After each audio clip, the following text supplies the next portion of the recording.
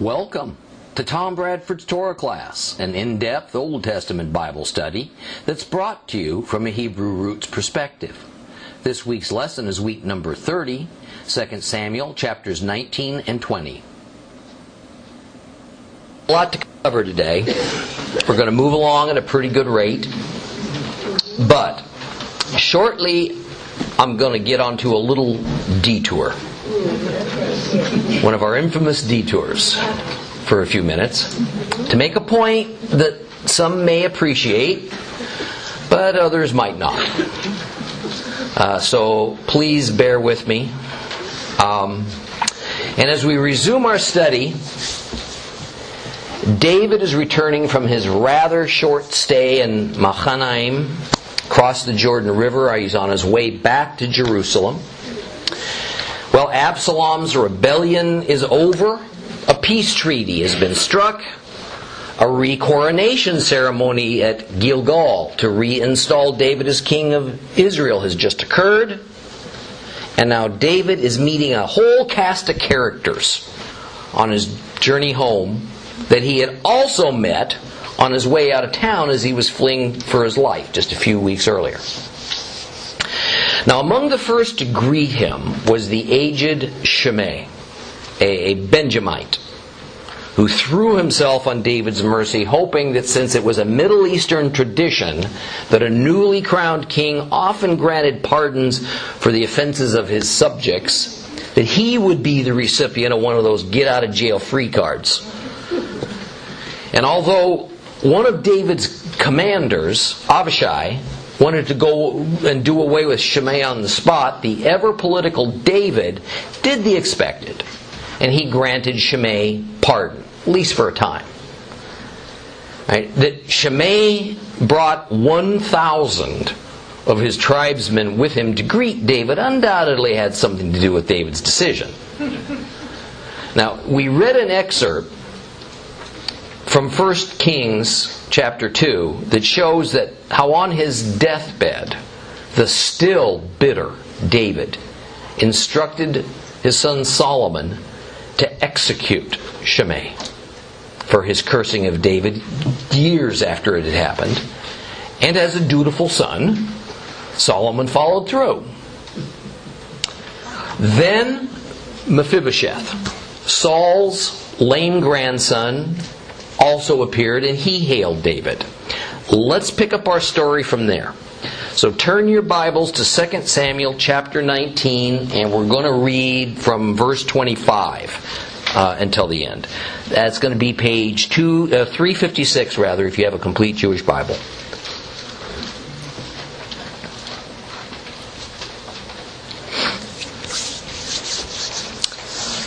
Mephibosheth, the son of Saul, came down to meet the king, and he hadn't cared for his legs, trimmed his beard, or washed his clothes from the day the king had left until the day he'd come home in peace. And when he came to Jerusalem to meet the king said to him, "Why didn't you go with me, Mephibosheth?" And he answered, "My lord king, my servant deceived me. I, your servant, had said, I will saddle a donkey for myself to ride on and go with the king, since your servant is lame. But he slandered me, your servant, to my lord the king. However, my lord the king is like an angel of God, so do whatever seems right to you. For all my father's household deserved death at the hand of my lord the king. Nevertheless, you placed your servant with those who eat at your own table. I deserve nothing more. Why should I come crying any more to the king?" And the king said to him, "Why speak any more about these matters of yours? I say, you, Ziba, divide the land." And Mephibosheth said to the king, "Indeed, let him take it all. For me it's enough that my lord the king has come home in peace." Barzillai the Giladi had come down from Roglim and passed on to the Jordan with the king to bring him across the Jordan. Now Barzillai was very old, 80 years old. He had provided for the king's needs when he was staying at Mahanaim, for he was a wealthy man. And the king said to Barzillai, "Come on across with me, and I will provide for your needs with me in Jerusalem."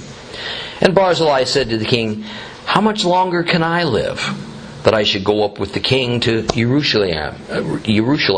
I am now 80 years old. Can I tell good from bad?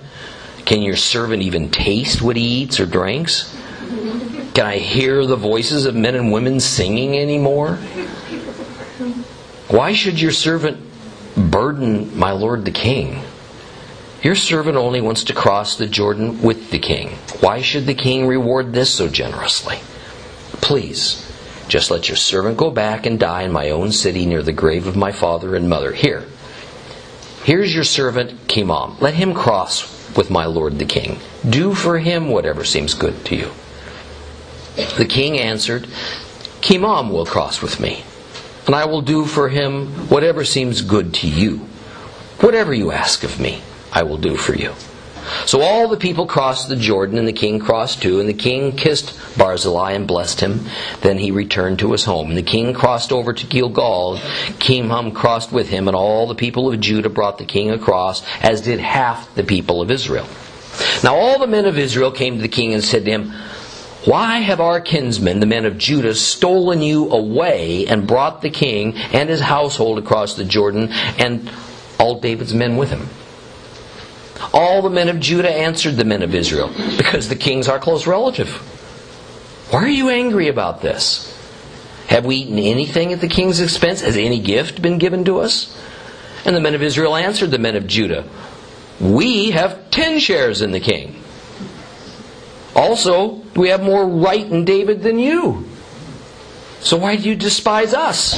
Weren't we the first to suggest bringing our king back?" But the men of Judah spoke more vehemently than the men of Israel.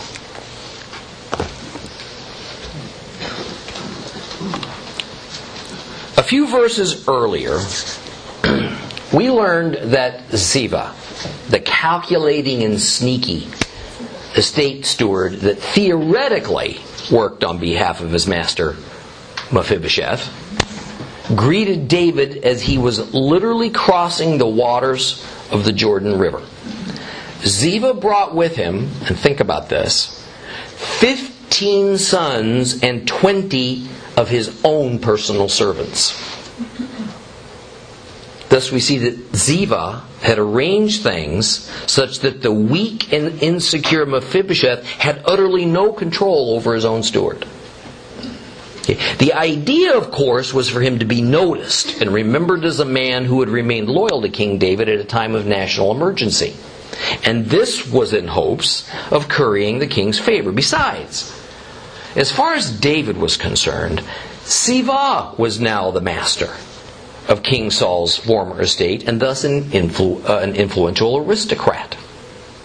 Well, verse 25 explains that the crippled Mephibosheth hadn't cared for his legs, trimmed his beard, or washed his garments since the day the king had fled. Now, this was a traditional expression of mourning. But when David saw him, the first question out of his mouth was, "Why didn't you go with me, Mephibosheth?" Now, I explained in our last lesson that this event of David returning to Jerusalem to resume his reign is either a very good analogy of when Messiah Yeshua returns in his second coming, or it is actually and intentionally prophetic of that event. There's varying views on this. Some scholars don't see any relationship whatsoever. But my opinion is that this is probably prophecy. And last week, I used one of several elements of David's return from exile to explain a well-known New Testament prophecy that otherwise is little more than a throwaway statement of dubious value. Okay. It's a statement that says that when Yeshua returns, it will be as lightning that travels from the east to the west. And I'll remind you that lightning is not at all restricted to travel from the east to the west, and only randomly travels in any direction in particular. And by the way, the ancients fully knew that. It's my conviction that this New Testament prophecy is being fulfilled after the pattern of David's return to reassume his kingship. David's second coming, if you would. In which David is traveling from the east in the Transjordan to the west, to Jerusalem on the west bank of the Jordan River. Now, I see a similar pattern in Ziva and Mephibosheth's relationship with King David, as in Yeshua's relationship with his own brethren, the Hebrew people, and with the eventual involvement of his with the Gentile church. Okay, let's talk about that little detour now. Let's first recall just who Mephibosheth and Ziva are. Mephibosheth is a crippled Hebrew man who was a grandson of King Saul, David's friend Jonathan's son. He was in hiding when David initially took the throne because it was feared that King David would do what many kings typically do when they win the crown. They eliminate all the former king's family. But David had such respect for King Saul, such love for Jonathan, that he sent for Mephibosheth, decided to care for him as he would a direct royal family member. Now, Ziva was a Gentile who had been left in charge of Saul's considerable estate after King Saul, his sons, and then most of his closest relatives were killed in battle with the Philistines.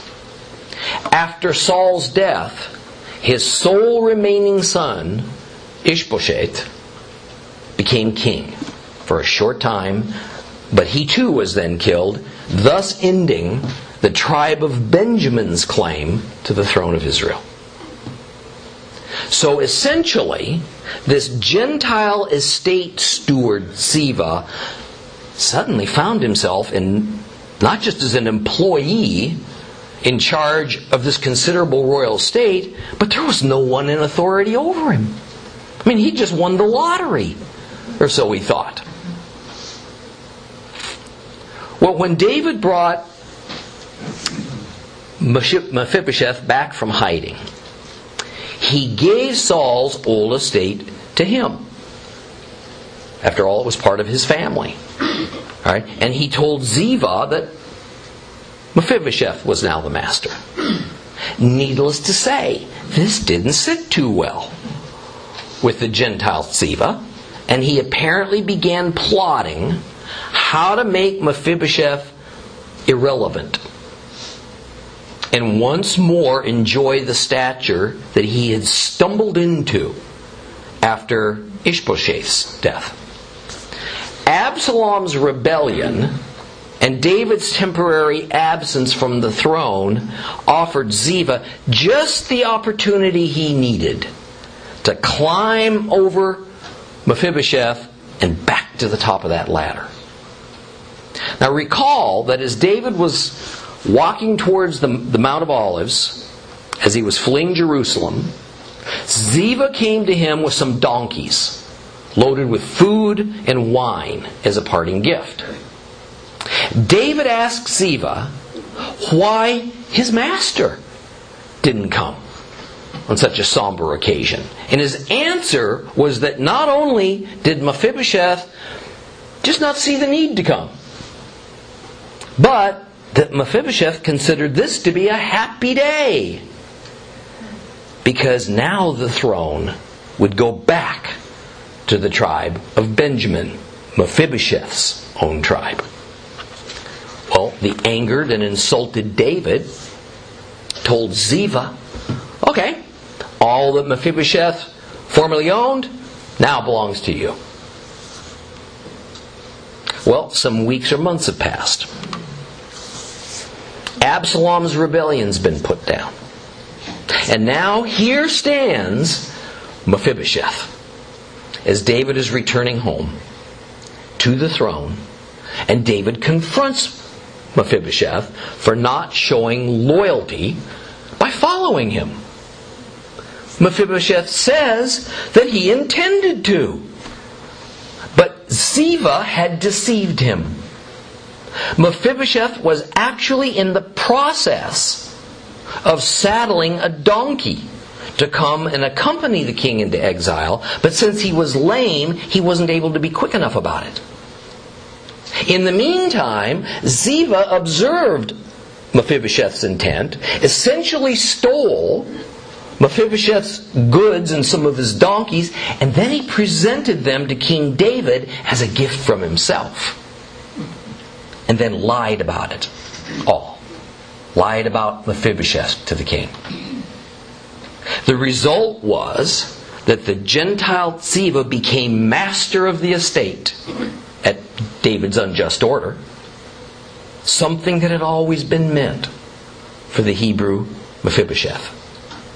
Well, as we look back over the centuries, we see that this is quite an accurate pattern of what happened with Yeshua and his countrymen, and how Gentiles came to dominate the church, even though Messiah always made it clear that first and foremost he came to deliver his own people, who were to be the masters of the estate. Romans 1:16, for I'm not ashamed of the gospel, for it is unto the power of God unto salvation that everyone believeth, but to the Jew first, then to the Greek. And that in fact, the inclusion of Gentiles, the Greek, into the redemption process had everything to do with saving the Hebrews, also called Israel. Romans 11:25-27. For brothers, I want you to understand this truth, which God formerly concealed, but now He's revealed, so that you won't imagine you know more than you think you do. It is that stoniness to a degree has come upon Israel until the Gentile world enters its fullness. And that it is in this way that all Israel will be saved. And as the Tanakh says, out of Zion will come the Redeemer. He will turn away ungodliness from Jacob, and this will be my covenant with them when I take away their sins. So what happened was this. Yeshua, the anointed king, came to his people, the Hebrews, and many accepted him as Messiah, but most did not. And as time went by, more and more Jews, which by Jesus' day was a standard label for all the Hebrews, even though it wasn't technically correct, they started accepting Yeshua as the Messiah, until the New Testament tells us there were thousands upon thousands of Jewish believers. But then something happened. As the gospel was now taken to the Gentiles, particularly by Paul, Gentiles not only started believing in droves, they also began to outnumber the Hebrews who believed in Yeshua. After all, the sheer number of Gentiles in existence in that era was at least 100 times greater than the total number of Hebrews. So it naturally follows that in no time at all, matter of fact, in less than a century after Messiah's death, the number of Gentile believers had overwhelmed the number of Jewish believers, and so the Gentiles simply brushed aside any opposition and gained absolute control of what we now call the church. Well, by the early part of the 2nd century AD, the Gentile bishops who now ran the institutional church decided that Jewish believers needed to stop being so Jewish. They needed to stop being so Jewish in their observances and instead adopt the ways of the Gentiles. To let go of such things as the Sabbath, the biblical feasts, and more, if they were going to worship Jesus. Now, most of you have heard since Sunday school of the so-called early church fathers. Usually, the first church father is said to be either Ignatius or Clement.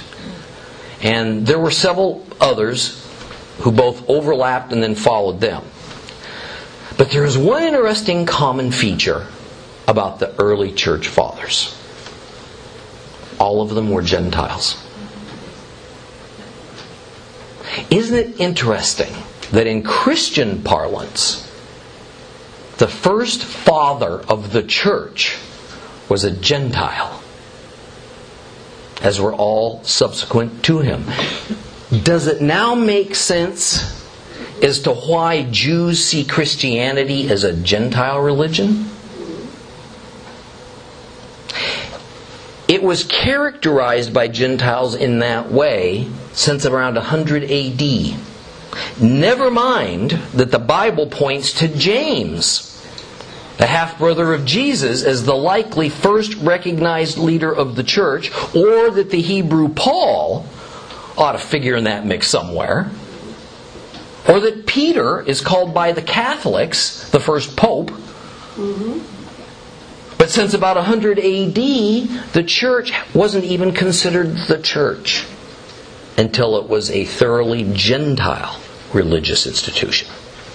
The Gentile church had ignored Paul's warning of Romans 11. For brothers, I want you to understand this truth which God formerly concealed, but now He's revealed, that you won't imagine more than you actually do. And we determined that despite the Scriptures clearly saying otherwise, that we now had more right to the Hebrew estate than did the Hebrews. And then the early church leaders cleverly began libeling the Jews as bloodthirsty Christ killers. Openly stated that Jews ought to have no part in worshiping the Jewish Messiah. Christ was now the Gentile Messiah who belonged to the Gentile church. Naturally, this erected an impenetrable wall through which the Jews couldn't pass. Of course, the Roman-based church conveniently forgot that although some of the self-serving Jewish leadership in Pontius Pilate's day had been happy and eager to see Yeshua executed, it was the Gentile Romans who condemned Him, who mercilessly whipped Him until He didn't look human anymore, then killed Him. It was the Gentile Roman soldiers that nailed Him to that hideous Roman death stake. It was a Gentile Roman soldier that pierced Christ's side with a Roman spear to ensure that He was dead. And this as His Jewish followers helplessly looked on, lame and in despair. Look at the obvious parallels from 2 Samuel 19, and this prophecy just jumps off the pages. Mephibosheth was the rightful Hebrew owner of the Israelite estate, part of the kingdom of God. And the anointed king, in this case David, came to rescue him, to restore him.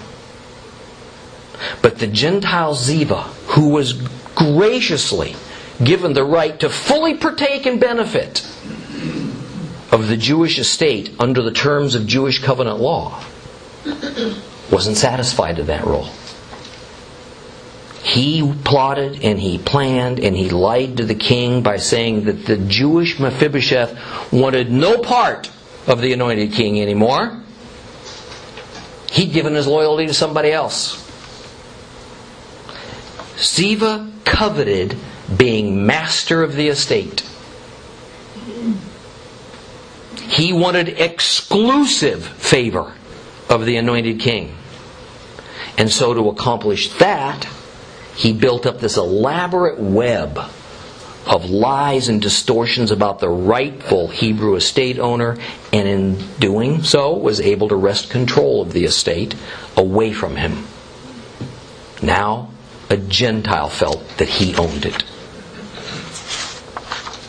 You know, my soul aches truly, as I tell you the story and this prophecy and how it became fulfilled. Even though God foreknew all this was going to happen, and He factored it into His plans of redemption and used it, it's a sad and gut-wrenching truth that the Gentile part of the church has stolen away the estate of the Jews. We've claimed it for ourselves exclusively. Said the Jews have no part in it. And we declare to one another that the Jews want no part in it. And then the anointed heavenly king's through with them anyway. What difference does it make? We manufactured a complete role reversal. The true master of the estate had become lame, set aside. The partaker became the master, at least in the eyes of the master. Now the king returns. The Gentile estate steward runs ahead of the rightful Jewish owner to greet the king. The Jewish estate owner's dispirited, lame, he can't hurry. He was damaged in life. And like the crippled man in the New Testament who went to the pool of Bethsaida to wait by the water in hopes it would stir, that he could crawl into it and be restored, but the crowds always beat him to it. And thus, there was never room for him. Now, I know that most of you who are listening are aware of a growing thirst among the Jewish people to receive their inheritance and their anointed king, even if they don't know who he is. But the church has for centuries told them that the estate inheritance is no longer theirs. And thus the returning king is for us, the new masters, not for the lame and the dispossessed. Sadly, the vast bulk of folks on both sides have come to accept this deception as God ordained and the truth. We of Christ's church have become Ziva. And we need to repent from this.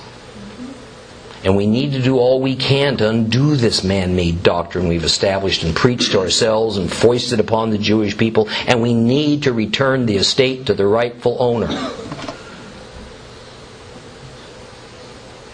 When David originally brought Mephibosheth before him and gave him the estate, it was an estate that Mephibosheth didn't realize he already had legal right to.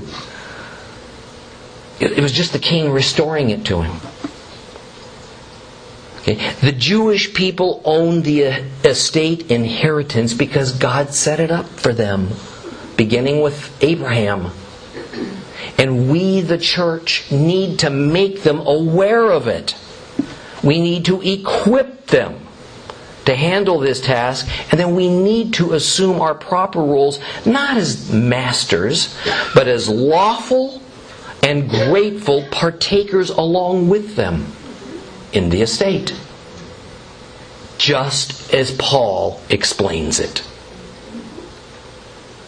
You know, I am so proud of this ministry and all who helped to establish the Seed of Abraham Messianic Worship Center in Israel. A facility paid for mostly by the generosity of Gentile believers, but for the benefit of the Jewish people. A place in Israel where the Bible, a product of the Hebrews, will be taught by a believing Hebrew in the Hebrew language. In a Hebrew context, within the Hebrew culture, where we hope that this teaching will lead these modern day Hebrews to their Hebrew Messiah. What a thing. This one small step towards true restoration of God's chosen to their estate inheritance, and I suppose a measure of repentance and maybe even reparation on our part. We owe this. We owe more than we can ever repay. to the Jewish people through whom the Word of God was given to mankind, but who had their estate and their spiritual inheritance torn from them and misappropriated to the point that most of them don't even know it was for them in the first place. Well, fortunately, even though David is called a type or a foreshadow of Messiah, he's not Messiah. Because David proceeded to do an unwise and unjust thing. The truth that came from Mephibosheth's mouth that revealed the obvious fraud that Ziba had committed still wasn't sufficient for David to admit he had been wrong in his earlier ruling that had stripped poor lame Mephibosheth of his estate and had given it to the arrogant and undeserving Ziba. So David adjudicated the matter by declaring it unsolvable. Divide the estate equally between yourselves, as though there was no way of determining who was victim and who was perpetrator. I have little doubt that the infamous story of Solomon dividing the baby between the two women, each claiming the infant as their own, was born from what his father did when faced with this similar case. And as what the one woman who was the real mother did when she understood that if the baby was indeed divided, it was going to be destroyed in the process, she loved that child so much, she gave it up to the other woman who lied about being the mother to save its life. Then so does Mephibosheth do the same by saying that his main concern is for the anointed king to be back on his throne over a united kingdom of God. So rather than divide up the estate, Ziba should go ahead and take it all for his own. What mattered to Mephibosheth was his personal relationship with the anointed king, and that the king be on his throne. What mattered to Ziba were all the trappings, the status, the earthly benefits of controlling the estate, no matter how he had acquired it. Well, the chapter continues now, and we're finally presented a brighter picture in the form of Barzillai the Gileadite, who came from his place in the Transjordan to help escort the king across the river. And he wanted nothing of the king, only to see him back on his throne. He was an old man of 80 years old, wealthy and content. Of course, in typical Oriental manner, David wanted to reward Barzillai for his extraordinary loyalty and generosity, but even the mere suggestion of it seemed almost painful for this good man. He basically says he's so old, he can't taste fine food anymore. He's nearly deaf. He'd just be a useless burden, so it's rather pointless to treat him to the lavish lifestyle of the palace when he can't enjoy it anyway. Thus he suggests that David take Chimham and add him to the royal court. Now who Chimham is, we don't know. Probably he was family to Barzillai, but that's just speculation. But the etiquette of the time dictated that Barzillai find some way to accept the king's gracious offer.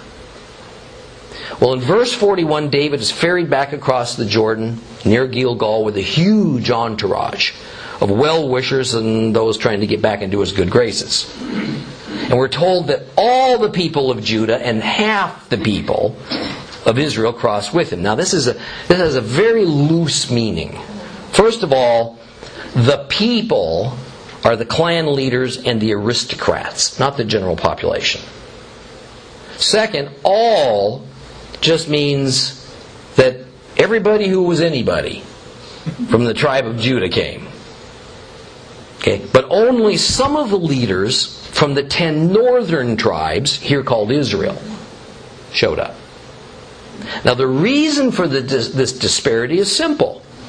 Although some from the south had joined Absalom's rebellion, the north was considerably more excited to be a part of it. On the other hand, they had never been as committed to having David as their king as Judah had been. And so when David returned, he didn't invite the leaders of the 10 tribes to take part in the ceremonial procession.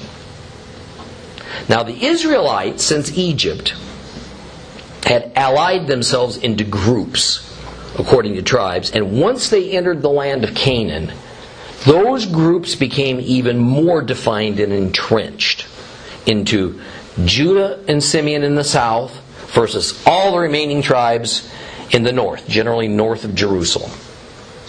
Now Benjamin, which was kind of a buffer state between the northern and the southern territories, vacillated back and forth between alliances with the north and the south as the political winds changed direction. But at the time of Absalom's rebellion, Benjamin was mostly invested with the north because they were still bitter over kingship transferring from the tribe of Benjamin, Saul's old tribe, to the tribe of Judah, David's tribe. Thus we get to the final few verses of this chapter, and we see a very serious quarrel break out between Judah and the Northern Tribal Alliance. Because Israel had not been asked to take part in the ceremonies, they felt slighted. When both David and the tribe of Judah behaved as though the 10 tribes were of little importance to them. And really, can anybody blame David for not inviting those guys to the ceremony? So when the parties arrived at Gilgal for the big to-do, there broke out a fierce contention between the northern and the southern factions over what Israel saw as unbridled royal favoritism towards Judah. Israel's argument was that they should be treated with great regard since they had 10 parts in David, with the implication that Judah was the lesser because they only had 2 parts. And of course the 10 parts meant that the 10 tribes should have more sway as a political party than the 2 tribes. But Judah countered that it was natural that they should have been invited en masse to the ceremonies and have David's ear because they, after all, were David's flesh and blood family. Israel reminded Judah that they had made known their wish to see David return as king before Judah did. So what's family got to do with anything? But the men of Judah wouldn't back down. They just got louder and more insulting in their arguing, and so the only possible result was trouble. Let's move on to chapter 20.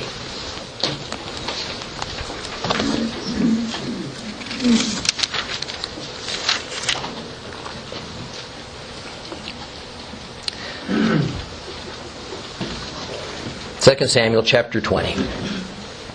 There happened to be there a scoundrel whose name was Sheva, the son of Bichri, a Benjamite.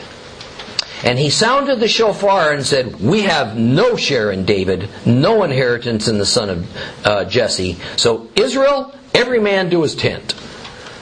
And all the men of Israel left off following David and went after Sheva, the son of Bichri, but the men of Judah stuck with their king from the Jordan to Jerusalem. Well, when David arrived at his palace in Jerusalem, the king took the 10 women who were his concubines, whom he had left to care for the palace, and put them under guard. He provided for their needs, but he never slept with them again.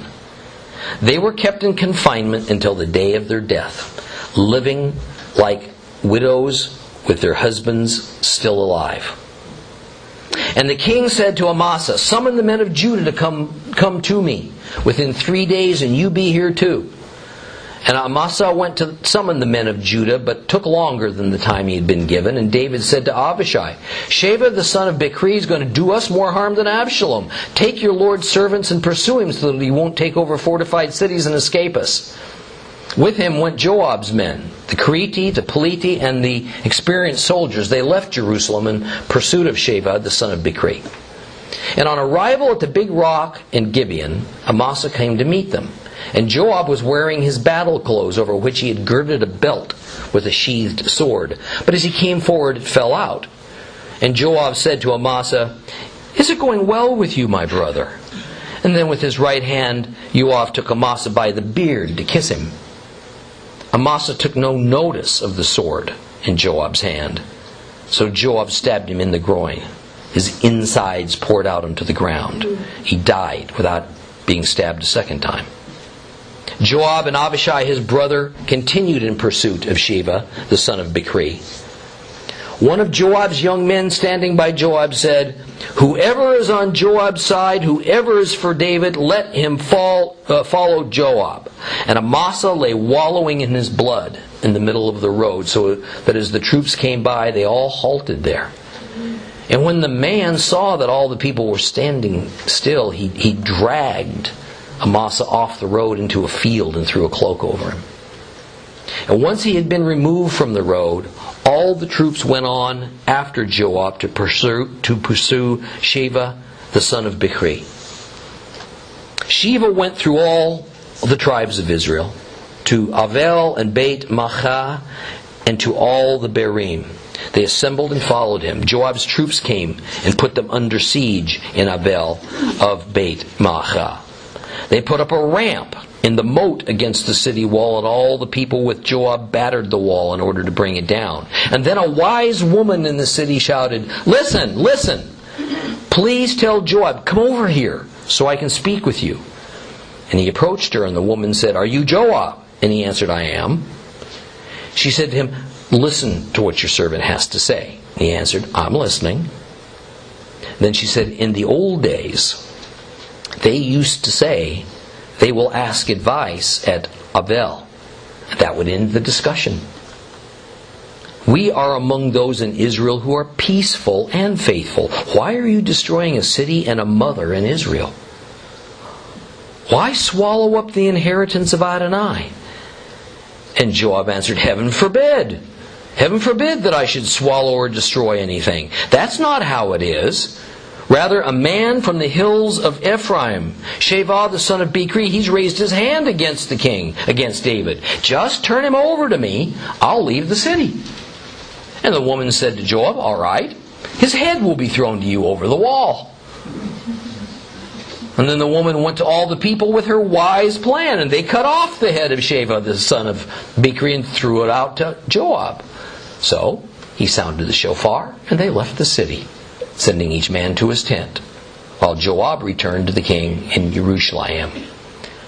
Once again, Joab was the commander over the whole army of Israel, while Benaiah, the son of Jehoiada, was over the Crete and the Peliti. Adoram was in charge of forced labor. Jehoshaphat, the son of Achilud, was secretary of state. Sheba was recorder. Sadok and Eviatar were priests. And Irah the Yairi was David's priest. Now this chapter, we won't spend long with this today. This chapter is usually called Sheba's revolt.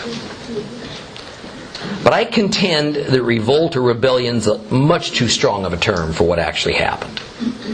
Okay. As much as Sheba wanted a civil war, it never actually materialized.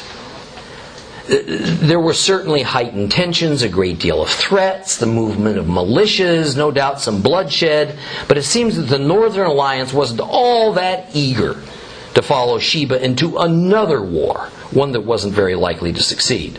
See, this was more of a dramatic and a loud dissent by the 10 northern tribes than a rebellion, but it did serve to show just how fragile the union of tribes that David was attempting to govern actually was at that time.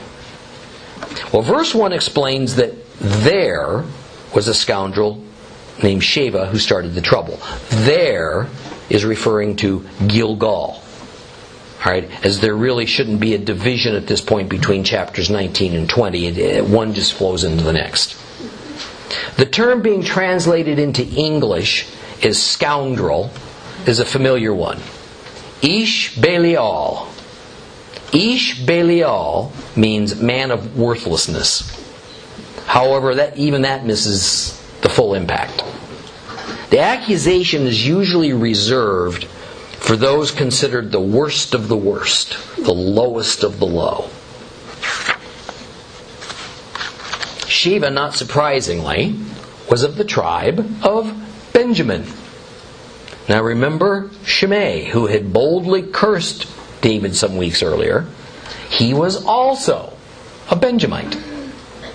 So we ought to get the picture by now that David wasn't very popular with the tribe of Benjamin. And of course, that all had to do with King Saul losing out to David. So Sheva sounded the shofar, meaning he called the northern tribes to war and declared, "We have no share in David." Recall that only a couple verses earlier, the northern tribes claimed 10 shares in David. But now we have a defiant reversal. And Sheva declares they have no share in David, meaning he's not going to be their king. Not surprisingly, we're told that the men of Judah stuck with David. Now we're also told that all the men of Israel left the meeting. That is, they stormed off in a major huff. Resentful, deeply offended by the words spoken by the leaders in Judah. You know, in the Oriental world, harsh words can start conflicts as easily as can violent acts. Well, verse 3 has David arriving back at Jerusalem, and it seems that one of the first things he addressed was this matter of his 10 dishonored concubines. And we find David's attitude towards them similar to what he had displayed towards his wife, Saul's daughter, Michal. Recall that David married Michal, and then Saul got paranoid and took Michal away from him and gave her to another man, and then David came back and he was able to regain her again. But once he got her back, he put her away, likely never slept with her again, because we're informed she had no children until the day she died. And here we see David do essentially the same thing with these poor concubines. What was their crime? No doubt they were forced, to one degree or another, to have sex with Absalom.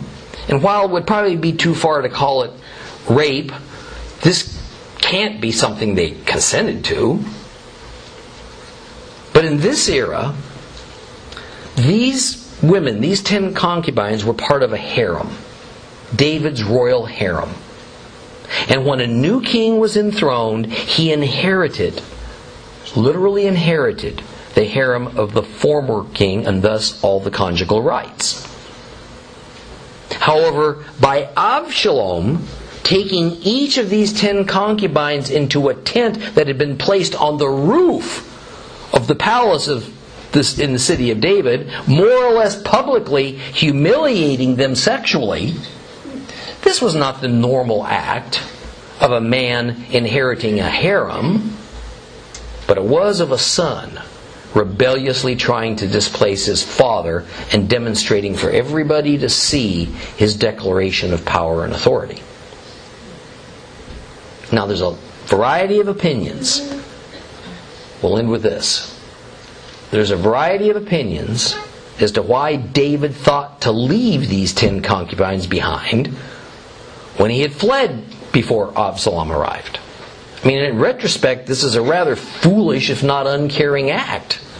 I mean, what did he think was going to happen to him? David's response to this sad result is that he put them away. And although he cared for their basic needs, he had nothing further to do with them. They're compared in the Scriptures to living widows. That is, their husband's not dead, but he might as well be. They were confined to the palace for the rest of their lives and denied sexual relations so that they all died childless. While that seems sad and pretty unfair to us moderns, it was an immeasurable tragedy for Hebrew women in that age, because it was the deepest held of convictions that the primary purpose of being a woman was to fulfill the Abrahamic covenant, by being fruitful and multiplying.